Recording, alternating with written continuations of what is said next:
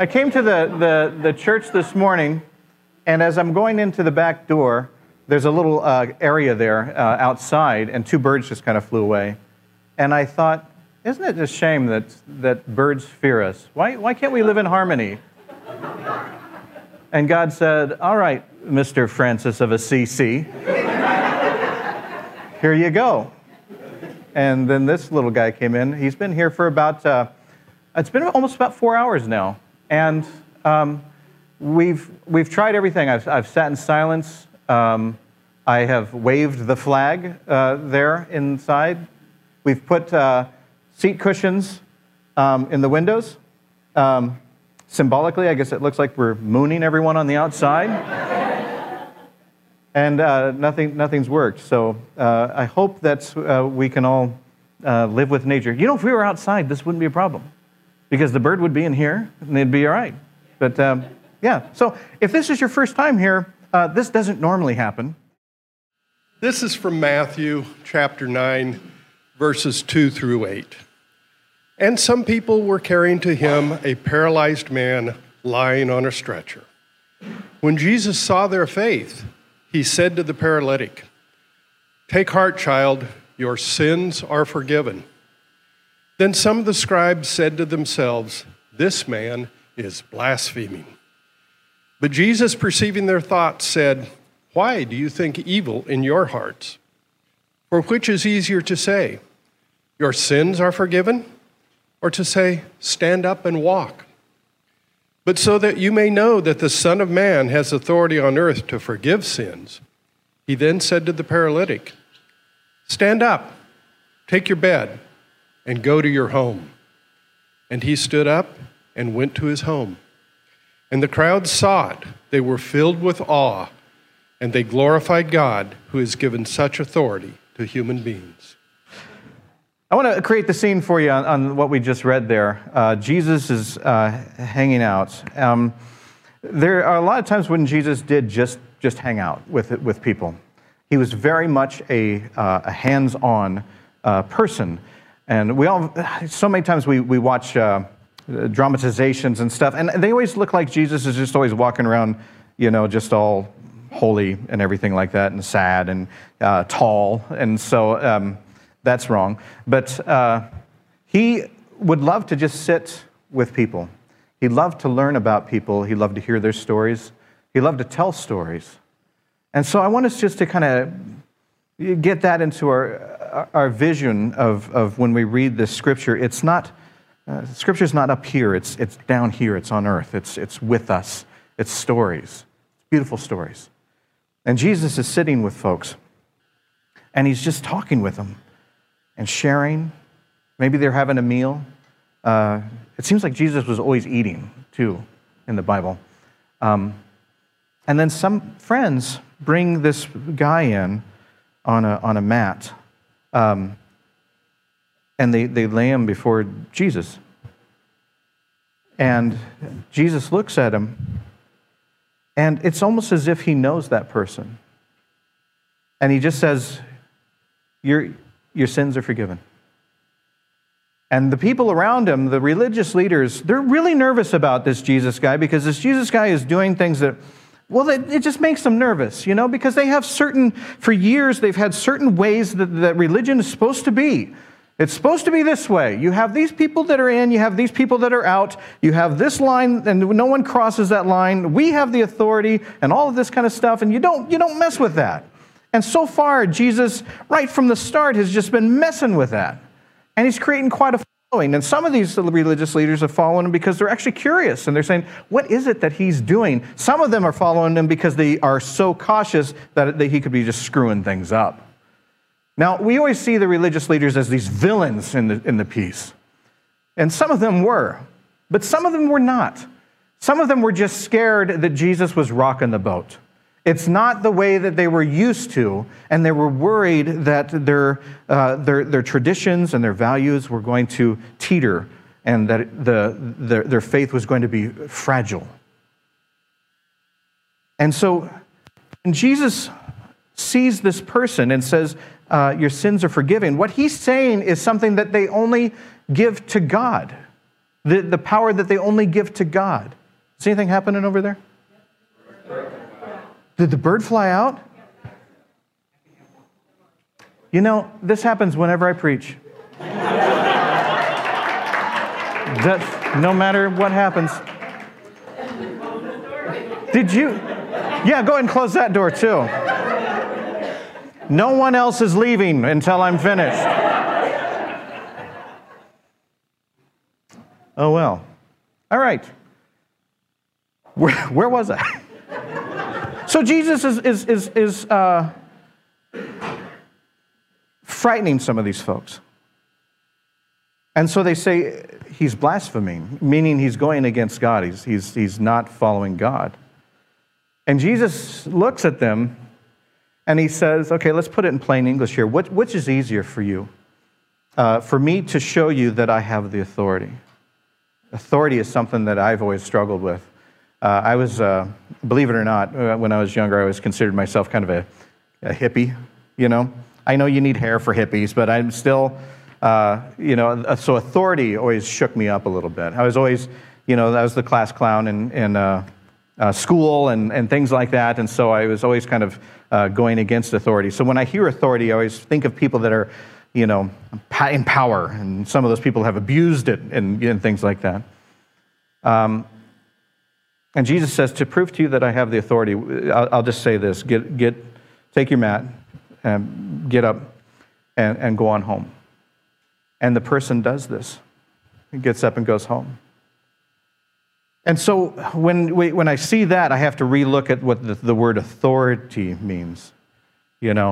Authority for me was something to fear. Maybe we add a different word to this. Maybe we add the word permission. Like instead of Jesus saying that I have the authority, Jesus saying, I can give permission. I can give permission for you to be in the kingdom of heaven. I can give permission for you to be part of this. I can give permission for you to be loved. I can give permission for you to be free. Seems a little less scary at that time when you say that, the word permission. But as we know, the religious leaders, some of them will continue to struggle with this, even though they see something like this happen. The scripture says that the people were amazed by this, but I also know that there were, as you read on, you'll know that there are religious leaders that are still doubting and still troubled by this, because it goes against what they are used to. You see, if someone that was in this state, oftentimes in this culture, they were seen as a sinner. If something was wrong with you, it means because you did something wrong. You angered God in some way. And so for Jesus to say this, he was doing a lot of radical things here, because not only was he saying, you're okay now, he was also saying, you're welcome now. The society at that time, as if with a lot of people that were like this, were often banished outside of the inner circle of society. And a lot of times they weren't even allowed in the church, because you had angered God in some way. And Jesus, just in that word, get up, was telling everybody around him that he has the authority to welcome whoever he wants. Whoever he wants. And in all the scripture that I've ever read, I've never seen him turn anyone down. That door is open, figuratively today. It's not. But life can be scary for people, and religion can be darn scary for people. It can be scary for the religious leaders, but it can also be scary for the people that are the bystanders. Because the people that are the bystanders have seen that when it comes to religion, those guys are in charge. Those are the ones that for years have had that say. You were raised to know that they had that say. And now here comes this guy that had never studied theology, never been part of the thing. He just is this guy. He's dressed like everybody else. And he's giving authority. And it's working. In the movies, we always see the enactment of The person always looks like the person that is downtrodden or whatever. They always look so innocent, don't they? They just look like a little puppy, and Jesus comes and lays his hand on them, and they raise and they just start throwing, flowers everywhere, and they're happy and everything lives good and all that stuff. And it's to set up that the religious leaders are the villains, and the people that Jesus saves are all people that we would want in the kingdom anyway. It's really easy to open the door when you have people that are like you. It's real easy. It's comfortable. The thing that really messes us up is when we get somebody that makes us uncomfortable. Kind of like that bird today. That bird stayed with us for about 4 hours. I got here early. I always get here early. And I'm going through the little, like the PowerPoint slides and things like that, and I'm thinking, I opened the doors, and I thought, there's a sound here that's, the one bird's really loud. And I looked up, and there he was. And immediately I got uncomfortable because I thought, that's not supposed to be in here, And I tried different techniques.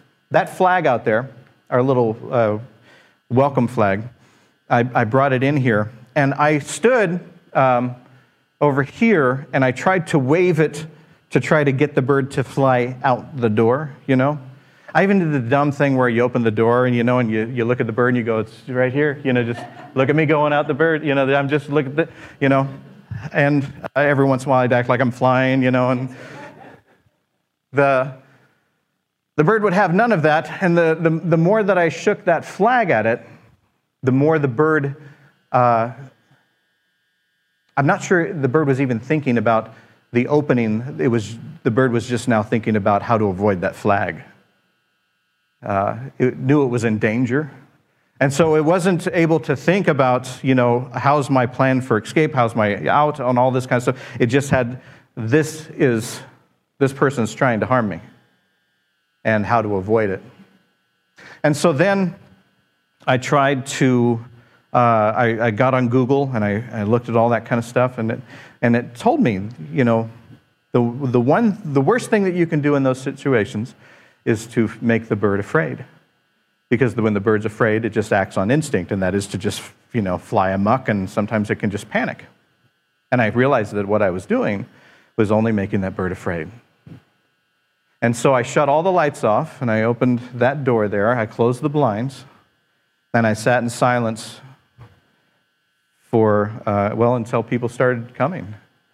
And the bird was starting to calm down, but I still think that bird was untrusting because of what I did with that flag.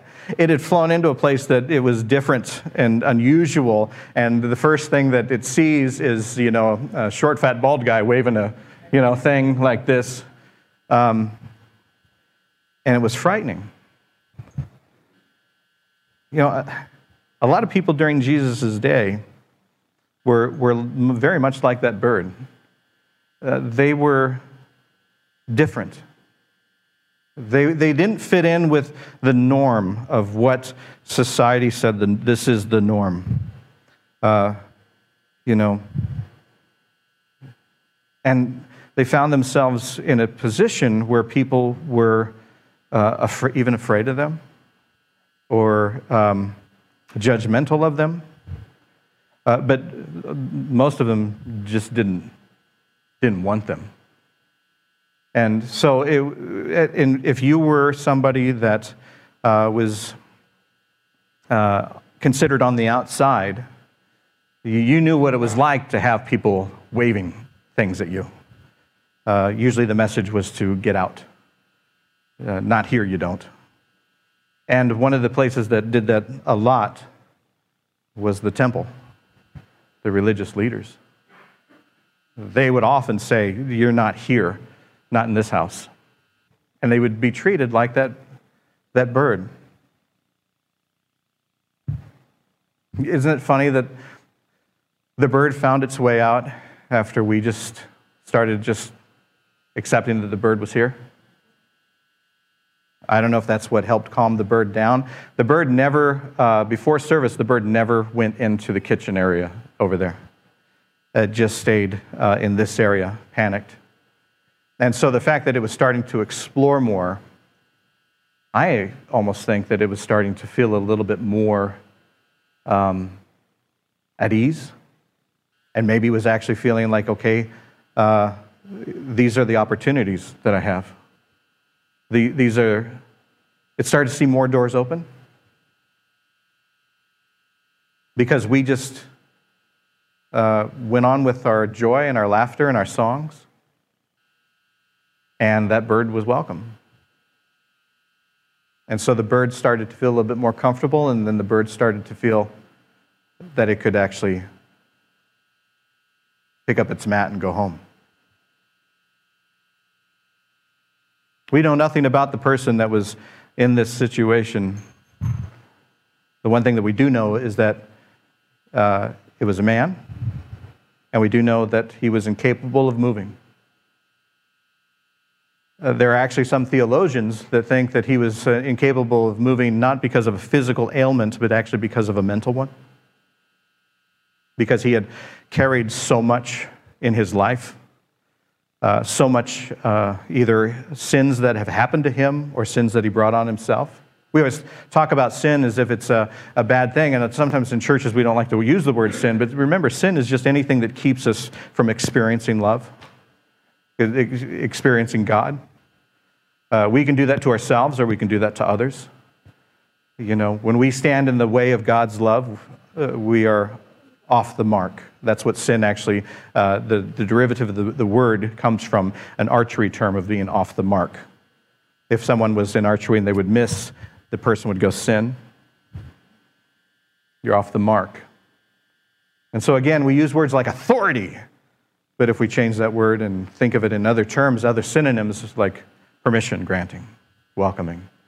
And if we take this with the word sin and we give that another synonym of like its origin of just being off the mark, not being focused on God's love.